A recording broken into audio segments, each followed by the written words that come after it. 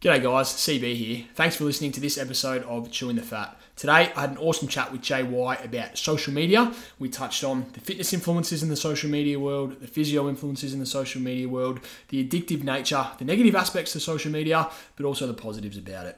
Please subscribe to us and leave a review on Apple Podcasts and Spotify if you haven't already. And if this episode doesn't inspire you to delete social media completely like JY has, please follow us on Instagram at chewingthefat_podcast. Hope you enjoy.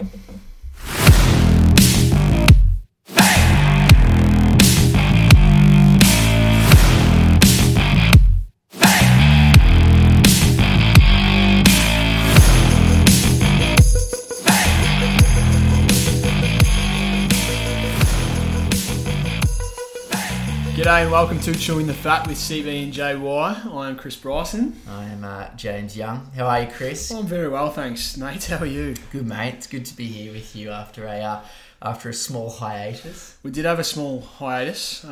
We were all ready to record last weekend, but you've gone missing for 3 or 4 days, mate. You weren't answering your phone, you weren't replying to messages. I couldn't get onto you. I was really worried, mate. I actually nearly called the cops and sent out a search party. What happened, JY? Yeah, look, it was a very dark 24 hours. We, as the listeners know, we record on a Sunday. So Saturday, I think it was the 3rd of October 2020. There was a terrible crime committed on the Oval at the Gabba in Queensland. Brisbane, Queensland. The Saints somehow ran away with a victory over my beloved Bulldogs.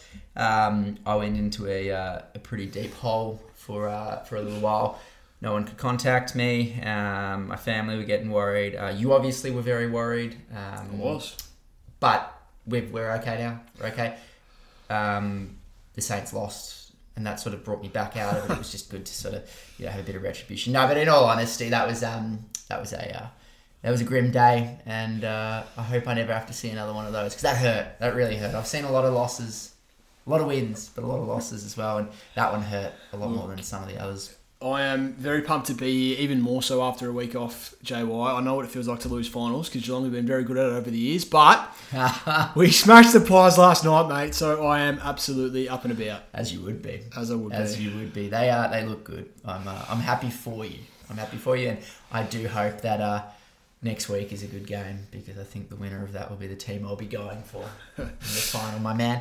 Before we get into it today, mate, I want to give a quick shout out to probably our number one fan, probably our number one critic as well, but definitely our number one fan, my old man Pete. His 60th birthday today in lockdown. We record on a Sunday. This will go out midweek, but Sunday the 11th. Happy 60th PB. Happy birthday, I'm PB. Super pumped about the Cats, even more so because they got up for your birthday, mate.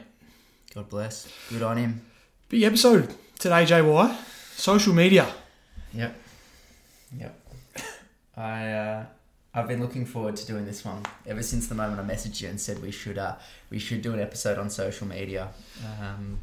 Now, we've got a bit to talk about in the world of social media, and we're particularly going to cover, the fitness trends and the physio trends, because that's sort of our domain. But a couple of quick stats that I want to go over, mate, to realise why this is such a big topic.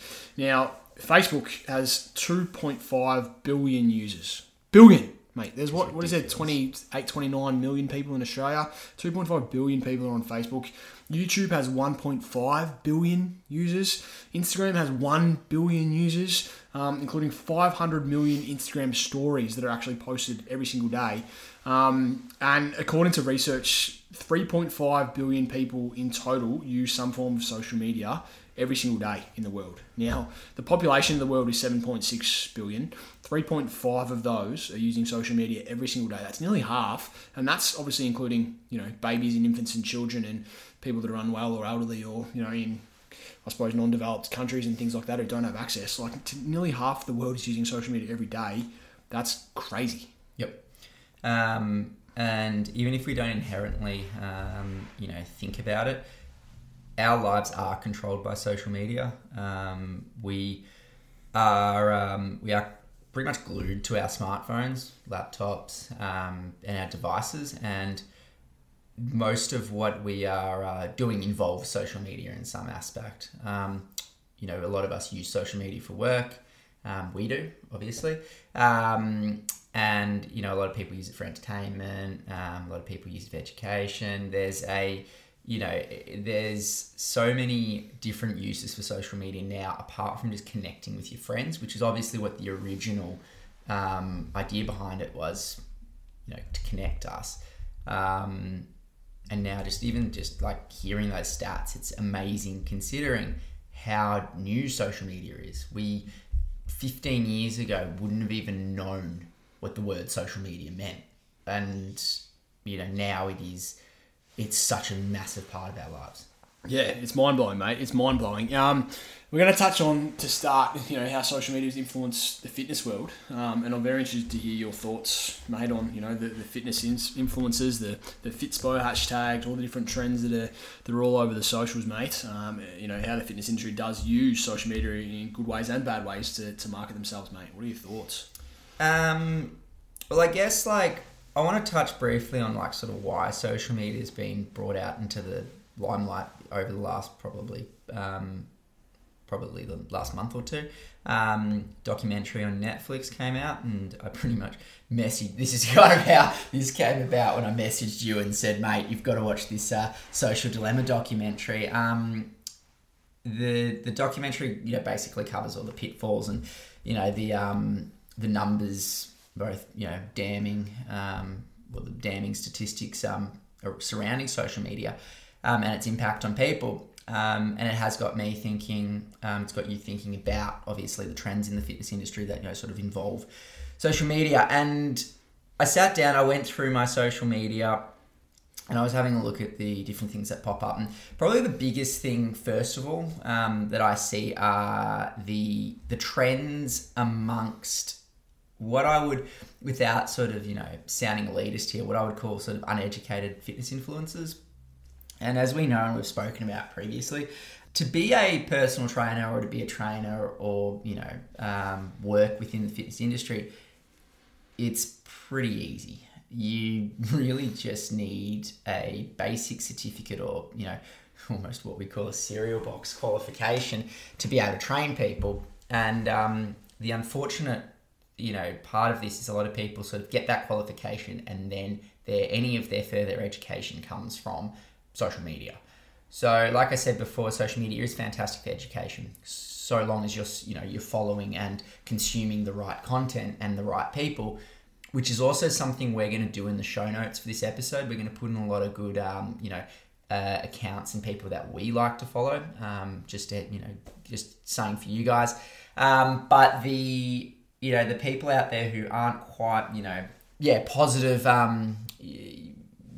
industry professionals, they use a lot of, whether it's products or whether it's, whether it's the way they look or whether it's jargon or it's, trends. They look at sort of like winning followers and clients and making money rather than actually spreading good information to the people consuming their content. And you would have seen this as well, Chris. I know it was very easy for me to fall into the trap of these when I first ever started training.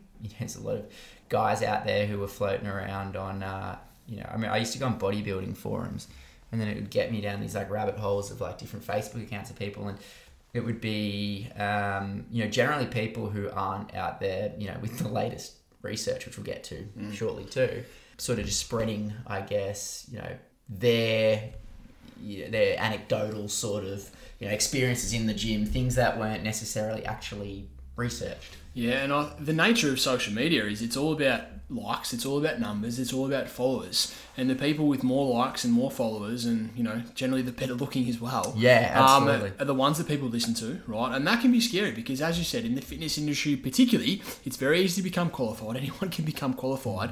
And just because you've, got a six-pack that, you may or may not have worked really hard for, you may have taken some supplements to get or some, anabolic steroids or something like that, or just because you're a, supermodel who gets paid by modelling agencies to take photos of the beach in a bikini, doesn't mean you know that the absolute best way to go about getting that body. Do you know what I mean? And that's the scary thing is we don't know, or people coming into the fitness world and look on social media and see all these people with these six packs or these great rigs or whatever, and lots of followers and lots of likes, and these people are putting out information, but that's not necessarily their best information, and it can be very, very hard for us as consumers to differentiate the good quality information, evidence-based, like you said, compared to people who might look good with a filter and with their top off, who are spreading information that might not be the best thing. Exactly, and they don't think about the impact that this misinformation can have on their young followers.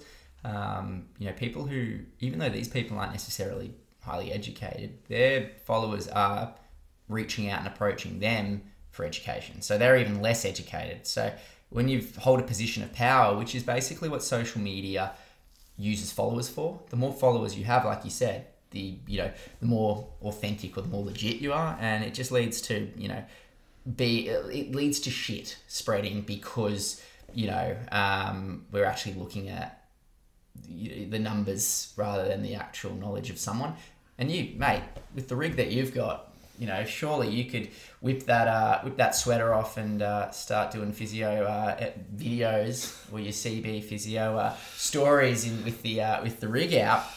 Your numbers would jump exponentially. But being the good man you are. There is one physio group in, I don't know if they're in America or Canada, North America somewhere, that films all their videos. Move you, are you? Yeah, that films all their videos with their shirts off. Yeah. And they're absolutely fabulous rigs. I don't mind them either, I'm not having a go, but I'm telling you, their numbers and followers will jump up substantially because their rigs are incredible and they've got them out of their physio videos. Mate, that's obviously what you're missing out. That's what I'm doing wrong, it's an absolute damning shame that you don't share that with the people. Chris, something that you've just to move on quickly. Please. What's something that you've noticed within the world of physiotherapy? Look, you touched on evidence-based practice in the fitness world, and that's been massive on social media in good ways and bad ways. Just to touch on evidence-based practice, I think there's been some research that shows that it takes between 10 or 15 years for published research in the medical world to actually translate over to clinical practice. Like 10 or 15 years after high quality trials have actually been published for clinicians and health professionals to start using them. That's crazy, right? And the good thing about social media is it's made access to the latest evidence and the latest literature and research more readily available. So it's sort of, I suppose, reducing that gap between when research is being done and published to when we can actually, translate that clinically and pass it on to, the consumers, which is fantastic, right? But there is also this, this bashing and this debate about evidence-based practice in the physio world on social media all the time, whereas there's one, set of people that are all about the literature and all about the research and will absolutely bash and abuse and, give shit to anyone who's not 100% evidence-based by following research articles. And there's other people as well who say, well, stuff that all I care about is clients' results, and I'm going to use my clinical and anecdotal experience to be evidence-based, quote unquote. I'm doing quotation marks, but no one can see that on the podcast. I can see it. Yeah, you can see that on the Zoom screen. And there's these two sides where it's all about literature being evidence-based, and people are saying, well, stuff that. It's all about clinically and anecdotally and what's going to get people the best results. Whereas the nature of being a true evidence-based practitioner is somewhere in the middle, right? You need a mix of having a really good understanding of the research, which social media can help us, I suppose, access a lot easier, and you need to put that in a mix of your own clinical and anecdotal experience with a mix of the current client, their preferences, their situation, their presentation, and putting all them together is evidence-based practice. And I see so much bashing of one side of that argument to the other on social media, which it's just fighting and trolling that brings us down as professionals. And it could be done in such a better way, because I said it's so good that we can access this and we can access blogs and see different people's opinions and share quality information in the evidence-based world, but it's about putting it all together properly. That's that I think our industry is struggling with. And I think that's such a good point. The biggest thing that I took away from a podcast I was listening to with Lane Norton, now I'm trying to remember which podcast it was. He was talking to Steve Hall on the Revive Stronger podcast, and he made a really good point that one of the elements of evidence-based research, or being evidence-based, is also admitting what you don't know. And there are a lot of people out there who, you see it with generally the people who actually aren't quite as evidence-based as they make themselves out to sound, is when they do hit a wall where they don't know something, when they say they're digging, they're digging themselves a hole and they reach the point where they've got no idea what they're talking about now, they'll just keep digging. They will just keep digging for the sake of their ego rather than the actual objective of helping to educate people. And that's how you can kind of tell when, in my opinion, this is just my opinion, but you can kind of tell when someone is probably full of shit is when it's about trying to convince people, or it's about trying to spread your knowledge rather than it is about helping people. Yeah. And there's a lot of accounts out there which are literally just, look at how much I know. Here's a quote here's a quote that's got nothing to do with this photo of me with my shirt off. And then the next post is some stupid link to an article that most of these guys have not even read. They've read the abstract at the top and are now, a guru on hormones or, whatever it might be. And you're so right. And one of the big trends that I've noticed as well, which is similar to what you just said, is that people use social media to present themselves as the expert, right? Which is great, because if you're the expert in the fitness world or the physio world or in your certain niche or whatever, that's going to help you get your clients, it's going to help your business, it's going to help your marketing, etc. by trying to do the right thing and spreading good information and becoming the expert, right? But as the expert, people are scared to admit that they don't know the answer to things, right? And that's when we get into bad habits, we become stubborn as professionals, and it can actually bring the value of healthcare down, because we're so much, I find now, more closed-minded than ever, because we're trying to build this persona of the expert on social media and pump up our profiles, that we're scared to admit that we're wrong, we're scared to admit that we don't know things, right? And that comes so much when people do call each other out on social media. Fitness professionals bags another fitness professional, even in a really appropriate way, or a physio bags another physio, either politely or not politely, and we become so stubborn and stuck in our ways that we refuse to open our mind to listen to the way something else might be done. And in the world of health and in the world of fitness, the nature is there's so much we don't know. Like, the leading experts in our fields in the world, they know heaps, but there's also so much that they don't know. And we've got to be able to admit that. And I think people aren't doing that enough on social media. People aren't saying that, things are varied. We actually don't know as much as we probably claim that we do. And I think that's really important, because we become stubborn, as I said, we become closed-minded to other things' point of view. We just become, trying to position ourselves as the expert, even though we're not necessarily that, right? And I think people that are more honest and have better integrity than that and can openly admit when they don't know something, when they're wrong, when they've changed their practice, is going to be far better. And just on that as well, I think people that are new to the industry, the physios or PTs or anyone like this, and they're starting their journey on social media, they get scared to post content and post things, because they get scared of calling out. They get scared that someone's going to say, oh, this is bullshit what you're doing, and they get scared to be wrong, essentially. Whereas it's okay to be wrong. It's okay to make mistakes, provided that you are evidence-based and that you're constantly developing your skills and you're open-minded to the fact that what you're doing today, in 1 month or 3 months or 6 months or 5 years, there might be a better way to do it, and that's okay. I look back at the content that I posted 5 years ago when I started my business, and there's probably every second thing I disagree with, or I do something slightly better, or I word it slightly differently now, because I've developed as a professional. And that's not to say I was bad at my job back then. I was doing my best, but it's to say that we've always got to keep up with the times and move on, and not be stubborn and stuck in our ways, which, as I said, I find personally a lot of people have been, because of that social media influence. I think it's a really really tricky thing with social media as well, and trying to throw yourself out there as a business, is the fact that you're one of how many accounts on Instagram? There's a billion. There's that many accounts trying to give the same message as you are, and when it comes to physiology and biology and all these elements, it's it's not simple, but it is kind of black and white in a way. Like, there's only so much information out there, and we do say it depends a lot, which is also not very sexy for social media to kind of give some of the roundabout answers when it comes to, examples that I like to give. It's true. It does depend. That's the point. So, you'll get messages, I get DMs all this time saying, how much should I eat and things like that. Like, it's, it's something that you just like that's not what social media is there for. You know what I mean? And I think the way that we're pushing, sorry, I lost my point, but we're pushing where social media is going to try to advertise our businesses. I think for some of us in this sphere, it's very bloody hard to actually, market yourself on Instagram when you're trying to be honest sometimes. I think a lot of businesses do a really, really good job of it. You know what I mean? But a lot also do struggle. And I think I look at a lot of what I do with social media, and I do sometimes find myself falling down, holes where I sort of think, what's the point?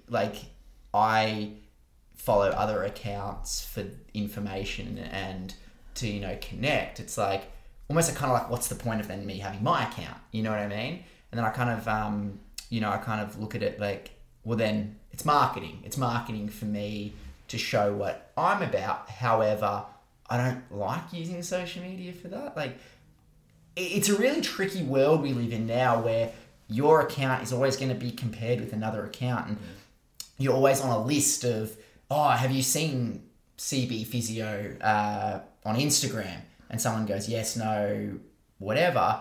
There's another physio on Instagram that someone will share and go, oh, have you seen this guy? It's never quite as black and white as, you know, I follow CB Physiotherapy. That's the only physio account I follow. And, you know, I get my information from Chris. It's, you know, and this isn't me trying to degrade you, but there's that many other accounts that it's just, it's so hard with all the noise. And the issue with that is, how do consumers and the everyday person know who to listen to? How do we know? How do we know which, you know, PT with a six-pack and their shirt off is actually telling the truth? Because there are some good ones. You know? That's important Absolutely. to remember. Some are good. How do we know that the physio with, you know, 200 followers is not spreading better information than the physio with 50,000 followers? Like, as consumers, we don't know, but we're always drawn to these people with bigger followings, even though that may not be the best information. And that's where, what's the answer to that, mate? Like, I just don't know. I honestly just think at the end of the day, it comes down to who markets where they're at better than others.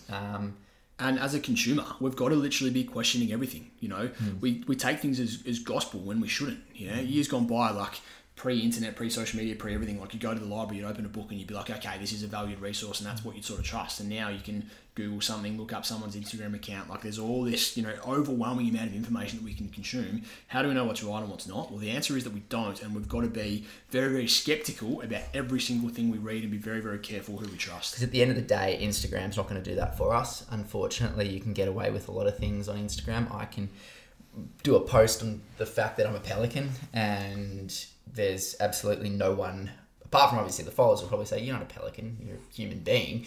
But Instagram's not going to come on there and go, stop telling people you're a pelican, you're a human being. Just like so-and-so can say that carbs after dark make you fat, I can post on his thing and say, you're a fuckhead. That's not true. But Instagram's never going to call that person out. Instagram doesn't moderate in that sense. So it comes down to the consumer to work out what they're consuming. And that's a very, very tricky sort of thing. I like that analogy. I thought that pelican one was good, just quickly, mate. You are a bit of a pelican. It's the best insult. Probably the other biggest physio trend that I see on social media is people that bash manual therapy and people that glorify manual therapy. So we've spoken a bit about this on previous podcasts, manual therapy being any form of hands-on treatment, whether it's massage, manipulation, cracking, dry needling, cupping, you know, whatever it may be, instrument-assisted soft tissue therapy. There's this massive trend in the physio world who people that absolutely bash it and refuse to do manual therapy and say there's absolutely no evidence for it, and they basically call out anyone who uses any manual therapy device and tells them that they're unevidence-based and unethical and, you know, not good at their job, essentially, right? And there's this other trend of physios who glorify it and, you know, say that it does all these things that it may or may not necessarily do, and put all these awesome, you know, transformation videos and things like that of people getting better after they've had 1 million cups and needles and whatever else stuck on their back and all around their body. And there's this constant fight between the two of them, right? And it's so hard for consumers because as consumers, you want someone that's evidence-based, you want someone that's going to help you want someone that's going to get you better. How do you know if this, you know, manual therapy basher on their high horse who's quoting all these research studies that say that, you know, none of these things actually make any significant difference is telling the truth? Or how do you know that the person who's got these videos of people with, you know, all these, you know, cups that they're putting on fire and, you know, needles that they're making muscles spasm and, you know, all sorts of weird and wonderful cracking spinal manipulation techniques, and they get people up and make them feel so much better? Like, how do we know who's the better clinician as a consumer and who to go to? We don't, right? Until we all sort of come together as a consensus and realize that, you know, the actual truth lies somewhere in the middle. We know that manual therapy is not a magic fix. We know that manual therapy doesn't do half the things that people claim it to do in their marketing. But we also know that it definitely helps people and it makes people feel better in the short term for certain reasons, despite the fact there's not a lot of evidence for its use. So the truth lies somewhere in the middle. But as a consumer, like, unless you're listening to me talk on this podcast right now, how do you know that, right? And how do you know what I've just said there is not complete bullshit as well? We don't. And that, to me, like, that's the rabbit hole, and that's the scary part, because, you know, there's all these different trends that people bashing each other and people talking each other down and, you know, pumping up one thing and pumping up another. rightly or wrongly, it's so hard to differentiate, and we don't know, who to trust and what to do. We're also in a really tough industry as well, where it's like everyone kind of is a human being or a pelican, and they do struggle to sort of not have their say on, on all these things. So, like I've had chats to my housemate, shout out to Nick if he's listening, which he is, big fan of the show. But he tells me, resistance training doesn't really work for him. And he said this the other night, and I laughed, and I hope you are listening to this, Nick. I laughed, and I said, what do you mean resistance training doesn't work for you? And he said, well, it just doesn't work for me. And it's like, so something that's almost impossible to like not work so long as you do it properly doesn't work for you. And he's like, yeah. And I'm like, well, so obviously there's something that's gone wrong there in the way that, you've implemented or been coached or however. And he goes, no, it just doesn't work for me. That's an opinion that Nick has in regards to his, his training or his previous training. Just like when we say carbs are good, bad, otherwise this food's good, bad, or otherwise, every single person in the world, all 7.5 billion people, can have a say on that. However, if you and I were to talk football or a real obscure sport like European handball, okay, we could get 100 different people in this room and 90 of them might have never watched European handball and might have absolutely they can't talk about it. They go, I don't know anything about it. Our industries, unfortunately, everyone has a say on it. So when it comes to Instagram accounts and people on Instagram, it doesn't matter what you post or what people say, everyone kind of does have an opinion on it, whether they agree or don't. No one will ever sit there and go, well, I don't really know, so I'm going to stay out of this one. And I think that, to me, is probably a skill that not enough people build, is the ability to kind of like step back and go, not really sure about that, so I'm going to stay out of this. And I've seen some, I'm not going to say stupid shit because that contradicts my point, but I've seen some stuff on Instagram and seen practitioners do things.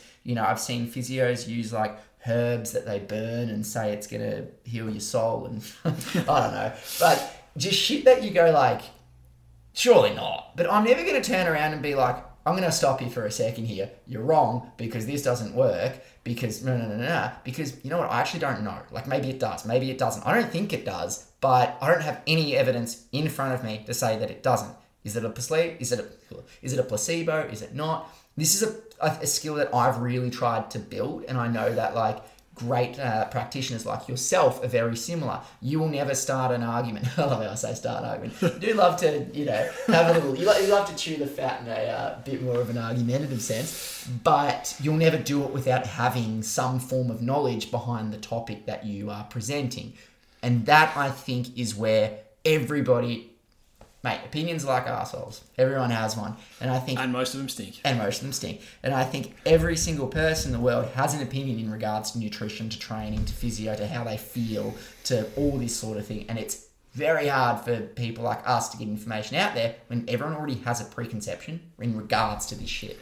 I love that, mate. You're absolutely spot on. I'm sitting here smiling listening to that because it's something that I've noticed so much in recent times that I don't want to get involved in debates on things that I'm not educated enough about, right? And the perfect example at the moment is this whole coronavirus thing, and people are talking about conspiracies and what the government are doing and what's right and wrong and all the different theories and opinions. I come to work, and I'm lucky to come to work at a time like this when a lot of people don't have that privilege. And I talk to 10 or 12 different people every day who've got a different opinion and want to tell me what the government's doing wrong and what conspiracy is this and what conspiracy is that.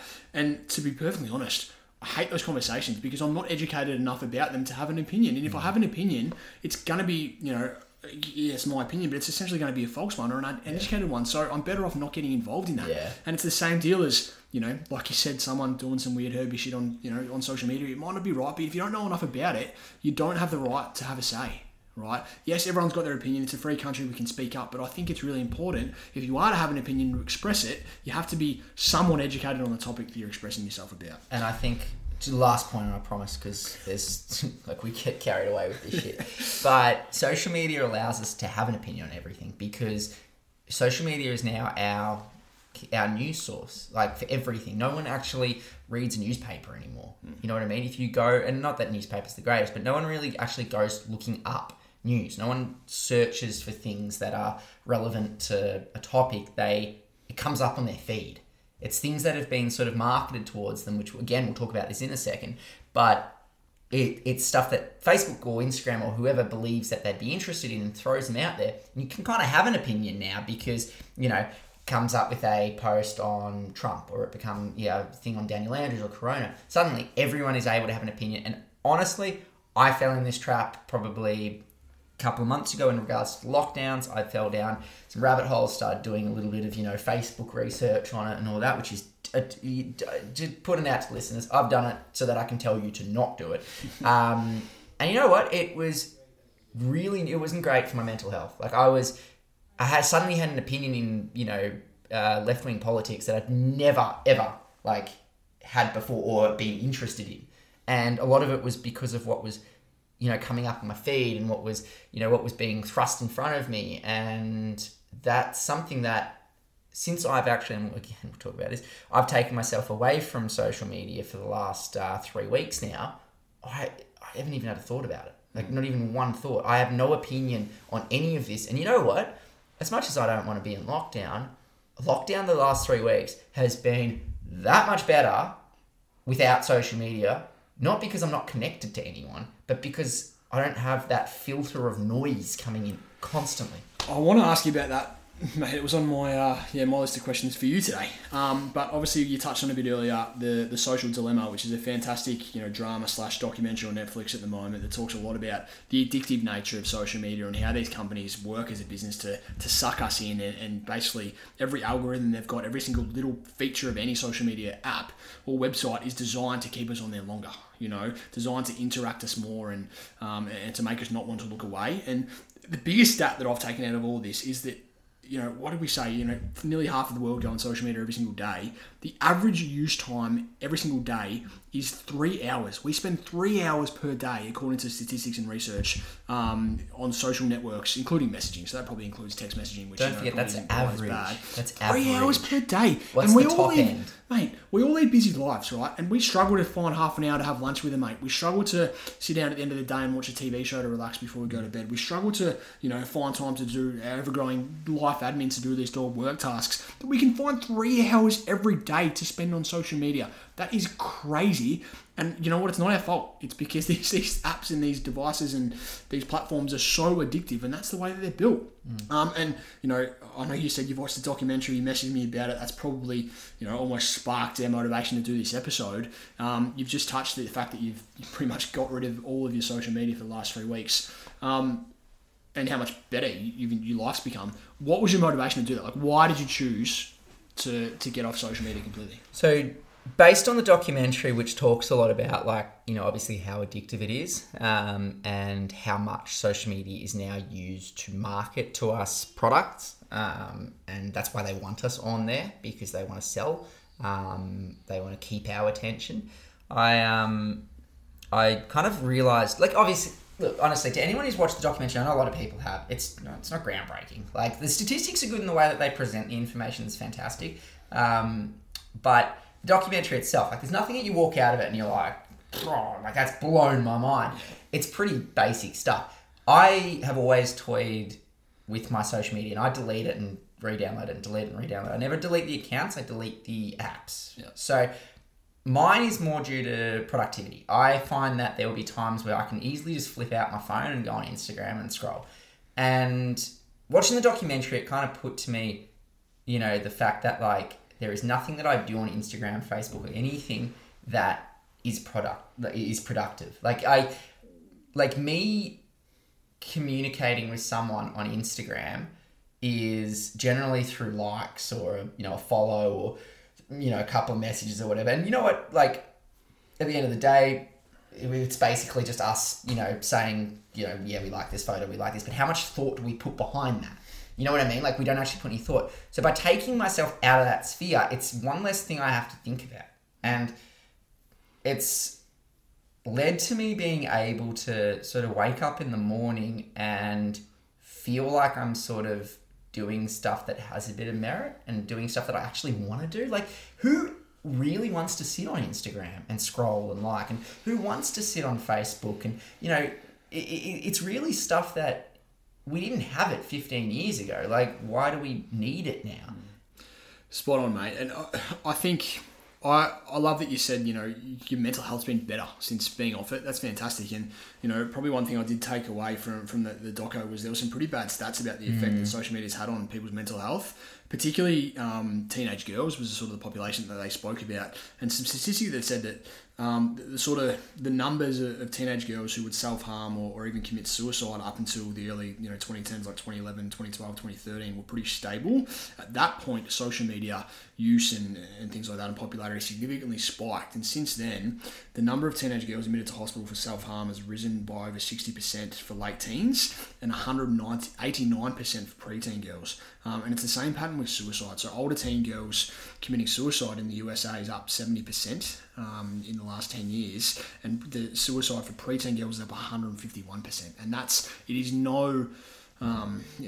look, I'm not saying I'm an expert in this field, and it's something that we've got to be really careful about talking about this topic, but it's no what's the word I'm looking for?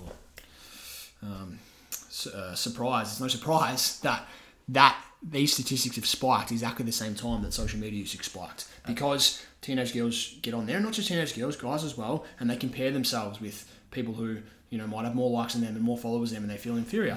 They compare themselves with fitness professionals with whose full-time job it is, or models whose full-time job it is to look bloody incredible, and they feel inferior to them. And that creates mental health issues, right? The fact that they spend 3 hours a day, or we all spend 3 hours a day on these devices, creates disconnection from actually having conversations with humans, which is so important, and actually being social, like ironically, I've seen it even just in my group of mates. I've got so many mates who are addicted to their phones and to social media. I've been one of them. I've been one of them, right? I haven't gone to the extreme of you, of getting rid of my apps and my accounts, but I've given myself a couple of little rules just in the last sort of 6 to 12 months about how I use my social media. I personally refuse to get on it before lunchtime every day.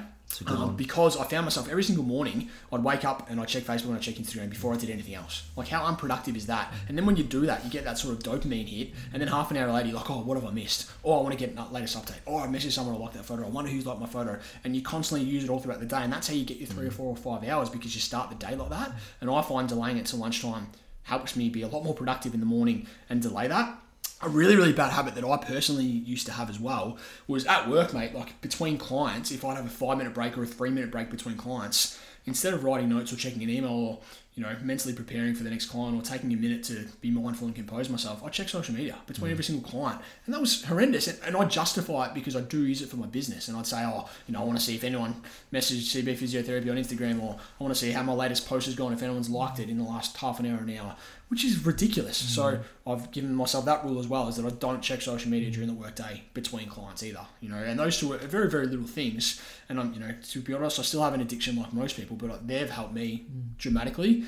The other thing I was going to mention, which is something that I've sort of really liked in social situations with my group of close mates. So many of us, and without naming names, there's a certain few that we always know are going to be on their phone a hell of a lot more, and they're probably people that won't reply to your text message for hours or days at a time, but every time you're with them, they're glued to their phone. You go out for dinner, we go to the pub, or go away, or whatever, and we have a rule where we put all their phones in the middle, and there'll be a stack of 5 or 10 phones in the middle of the table, and you're not allowed to touch your phone while you're with the boys or while you're with your mates or whatever. And that's fantastic. And if you touch it, there's some sort of punishment involved, where they've got to go and buy a round of drinks or whatever. And those little things I find are really, really cool when my mates get together, which we haven't really done for the last 6 months, but in years gone by, mate, unfortunately. I'm looking forward to, hopefully that can happen again at some stage soon when this lockdown's over. But like something very simple like that, I found in social situations has allowed us to be, as a group of mates, a lot more connected when we all put our phones away and sort of commit to being in the moment and conversing with the people that you're in front of, which is awesome. But at the same time, it's scary that we even have to do that. It's scary that we even have to do that. I think that it's really sad. Like I was speaking to my mate the other day, and he was like, so what are you doing now that you're not on social media all the time? And I'm like, to me, it's not the importance of what I'm doing. Like, I honestly don't think that suddenly, like, my life has changed and I'm, the most productive person alive. I actually, still have other vices, physical vices, that stop me sometimes from being productive work-wise. But generally, these are the things now, like playing guitar and reading books and, doing Duolingo, and they're things that aren't sitting on Instagram doing, you know what I mean? Like, it might get not more value out of. Exactly. And I might not be, you know what I mean? And even something as simple as, people argue video games are a problem. When it comes to something that you can use to, unwind, I'd rather have people. I would rather have my son sitting there playing Warzone or FIFA or whatever and doing that than sitting on his phone scrolling on Instagram. I think. Son, congrats, man. It's something that I've been meaning to tell you for a while. No, but if I look at people who are playing video games and spend their time doing that, it's not ideal. You're not going to get a heap of work done. But you know what's better? It's better than sitting on Instagram, because what do you get out of Instagram? And I think like going forward, me and one of my business partners, for one of our businesses, we need a fair bit of social media for advertising and for marketing. And he actually works in the e-commerce sphere, so he's very, very good at it. Very, very good at it. And unfortunately, that means obviously social media is a huge part of that. I am in a zone where I really want to step away from social media and want to find an outside source to run our socials, someone who does it professionally. Because as important as it can be to learn and dabble and to do that as a business, sometimes if I'm someone who wants to start a business or be a, PT, an entrepreneur or whatever it is, the social media side of things can be a very deep rabbit hole that not only are you trying to learn how to do, but like you said before, it becomes, I need social media because I run a business on social media. It's something that I'm trying to do in the very, early stages of this new business by handballing out. So I can go, that's someone else's issue. I can build the business and work on the business like most people do without social media. The very last thing I want to add, mate, before we get to the Q&A, we've got a couple of good questions, is that 3 hours that on average we all spend every day. There's some good that can come out of it, right? You said we can research things, we can consume good quality information in the fitness industry, in the physio world, whatever, we can connect with our friends and that's all great, right? But the vast majority of the time, like a little spiel that Hugh Van Cuylenburg, who we've spoken about before, he's a big fan of the show, The Resilience Project. We're a big fan of him. He actually makes his point in a lot of his talks is that imagine you're sitting in a cafe and you're walking past, James, come over here. James, do you want to come over here, mate, and look at this coffee that's on my table from above the view, and do you want to just look straight down into my coffee? And you'd be like, why the bloody hell would I want to do that? That's literally what social media is. Like, we're looking at a top view of people's coffee. And also you'd be sitting there going, it's a beer, and you'd be going, Sunday sippers. Cool. Like, yeah, or like, gives a shit. The sun's out today, how good's the weather? And there's 800 Instagram stories about it, and everyone's like, oh, cool, how good's that? That's worth sharing. Great idea. Go and enjoy yourself. Mate, you know what I am so glad that I haven't been on social media for? Since the weather's gotten good, I've had that many people going, well, how basic is everybody taking photos of sunsets and at the beach and all this? And you know what I've been like? I haven't seen one, and honestly, it is the best feeling ever, because it sounds so stupid, but people would put up a photo of a sun and I'd be like, you don't need to put that up. Like, fucking just go look at the sun. And that's mental effort or mental energy that I have put out there to hate on someone for putting up a post. You know what I haven't done now for 3 weeks? Hated on anybody. Yeah. Like, it's unbelievable. Maybe a bit on Dan Andrews, but, that's a separate issue. But I haven't hated on any... Actually, sorry. Yeah, I have on the entire St Kilda final. So, and it is... To the listeners, guys, it is one of the most empowering things to not feel like you're being negative about everyone. Like, someone puts up a photo. This was actually fucked. This is the last thing I'm going to say. Apart from, obviously, the issues surrounding self-harm and things, which I didn't touch on before, but you did, it is damning. Like, it is seriously damning to see the statistics in such young populations and how it is growing. One of the most ridiculous things they said was someone that you don't sort of interact with for a long time, they'll start to bring them to the front of their newsfeed and they'll start to bring them to the top. So I think that is one of the most terrifying things, that if you've got someone that you, not in the sense, like, I'm not talking about like ex-girlfriends or like, ex-partners and things where it's like, oh my God, there they are again. It's more the fact that, like, that is obviously going to be a negative issue. If you're not interacting with someone, sometimes that could be there's been an issue, or there hasn't, or maybe that person's just not important to you anymore. It could be a friend, it could be family, it could be an influencer that you follow. The moment that person comes back to the top of the feed, which is what these apps are designed to do, it's to get your attention. As soon as they come back to the top of the feed, you are now putting negative energy back out there because this person is in your vantage point. And I think that is just not terrifying in the sense of like, oh my God, it's my ex-girlfriend or whatever. It's more the fact that that's just fucked up. Like, I reckon that is just the fact that it is built to pull negative energy, and they say it's because, you might not have seen them for a little while and that you want to interact. Trying to connect you. It's just like, that is I just think, I don't know, you know what, that was what I was speechless from. Honestly speechless. I totally get the negative energy thing. This is the very last thing I'll say. You sure? Because we've got you. 100%. Is it, mate, I spend my time, like, judging people on social media. I'm like, why the hell did that chick post that? Like, seriously, what's she trying to get? Why the hell did that bloke post that? Like, that's ridiculous. No one cares. You're doing this for the wrong reasons, whatever. And you're right. Like, that judgment creates your own negative energy and brings yourself down, right? Why would we want to do that? Q&A. Q&A. Let's get through it. Do you want to take us away, Joe? Q&A. Michelle Burke, your lovely auntie, Chris, has asked us, getting up early to walk or staying in bed, what is better? Getting up early to walk or staying in bed for some much needed sleep after having a bad night's sleep? Sleep, always for me, number one priority. Keep this very, very quickly. Walking's great, exercising's great. We're both big fans, big advocates, plenty of benefits. But sleep is vital for your recovery. If you're not sleeping well, there's so many different health implications that can go on. You're far better off staying in bed. If you can get a little bit more rest and relaxation and sleep, then going and pushing yourself to do something else. One thing I'll say on that, though, just playing devil's advocate, is sometimes if you do have a bad night's sleep, and I'm not talking about in the sense where you have sleep issues, if you are someone who maybe went to bed a little bit late and then the next day, let's say you were, playing FIFA, sorry, just anecdotal, you don't necessarily want to sleep in because that's just a bad habit. Sometimes then the more important thing to do is then get to sleep earlier the next night. Yep. So if you do have sleep issues, definitely, getting the sleep's important. But if it's just because you're a bit of an idiot and like to go to bed at midnight, we'll get that shit sorted. Yeah, I like it, mate. Next one. Oops, sorry, I scrolled. All right, so we've got Matty Rush, my boy. He's asked, is there such a thing as too much training, and how important are rest days? I'll tackle this, JY. Keep it very quick. Yes, there is such thing as too much training. Rest days are very, very important. I think we covered this briefly on a previous episode. Question answered. I'm going to touch on very, very quickly.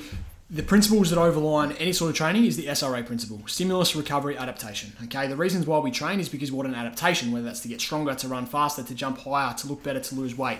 In order to get that adaptation, we need a stimulus, whether that's resistance training,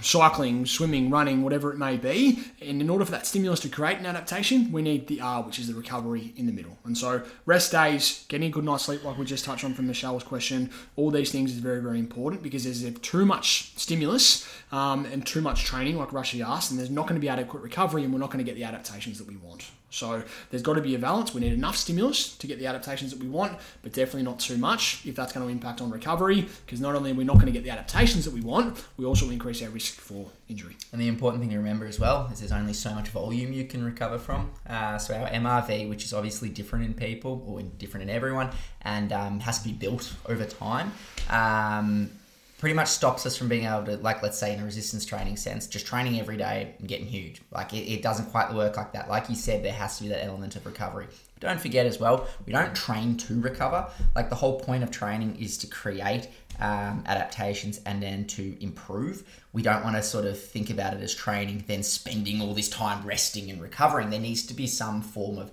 again, in a resistance training sense, continuous damage happening over time with interspersed recovery. Recovery enough to recover and then get to the adaptation, but we don't want to just sit there, recovering. And this is why sometimes things like ice baths and Theraguns, your favourite, these sort of things, and focusing on that before focusing on good night's sleep, food, good training is so important. I was going to touch on Theraguns, which is another physio. Social media world. That was in our notes. Let's leave for another episode. We're nearly at 15 minutes. Mate, I'll talk for about 25 minutes on that one. We'll save that. Theraguns. Very wise answer from you from that question, JY. If you've got some more wisdom for us, mate, quote of the week. Quote of the week. All right. So, I just a little start. I had to actually Google the pronunciation for the name of Henry David Thoreau. So it's Henry David Thoreau, and his quote, Thoreau, like as in I'm throwing the ball.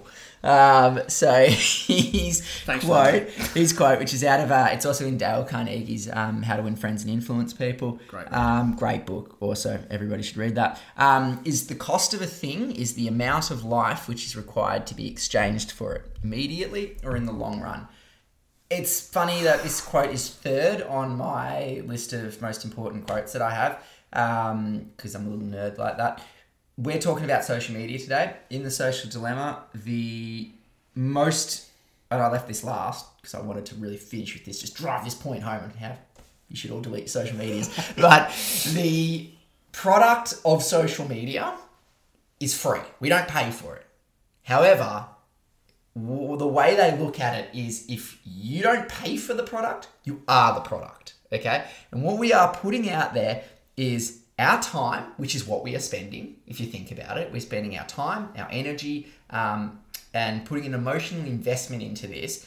So when we put that much into it, that's what that's what it's actually costing us. Okay. So when you think about it, the cost of social media is how much you invest into it. I've lost my train of thought, but yeah, you know what I mean. Anyway, that's spot on, mate. That's spot I'm glad you guys got that. Joke of the week, Chris. Please finish us off. I love the relevance, mate. I really do love the relevance. Joke of the week. You wouldn't believe it, JY. The cops actually knocked on my door this morning. Did they? They did. And then they told me that my dog had been chasing a man on a bike. I said, turn it up, officer. My dog doesn't even have a bike.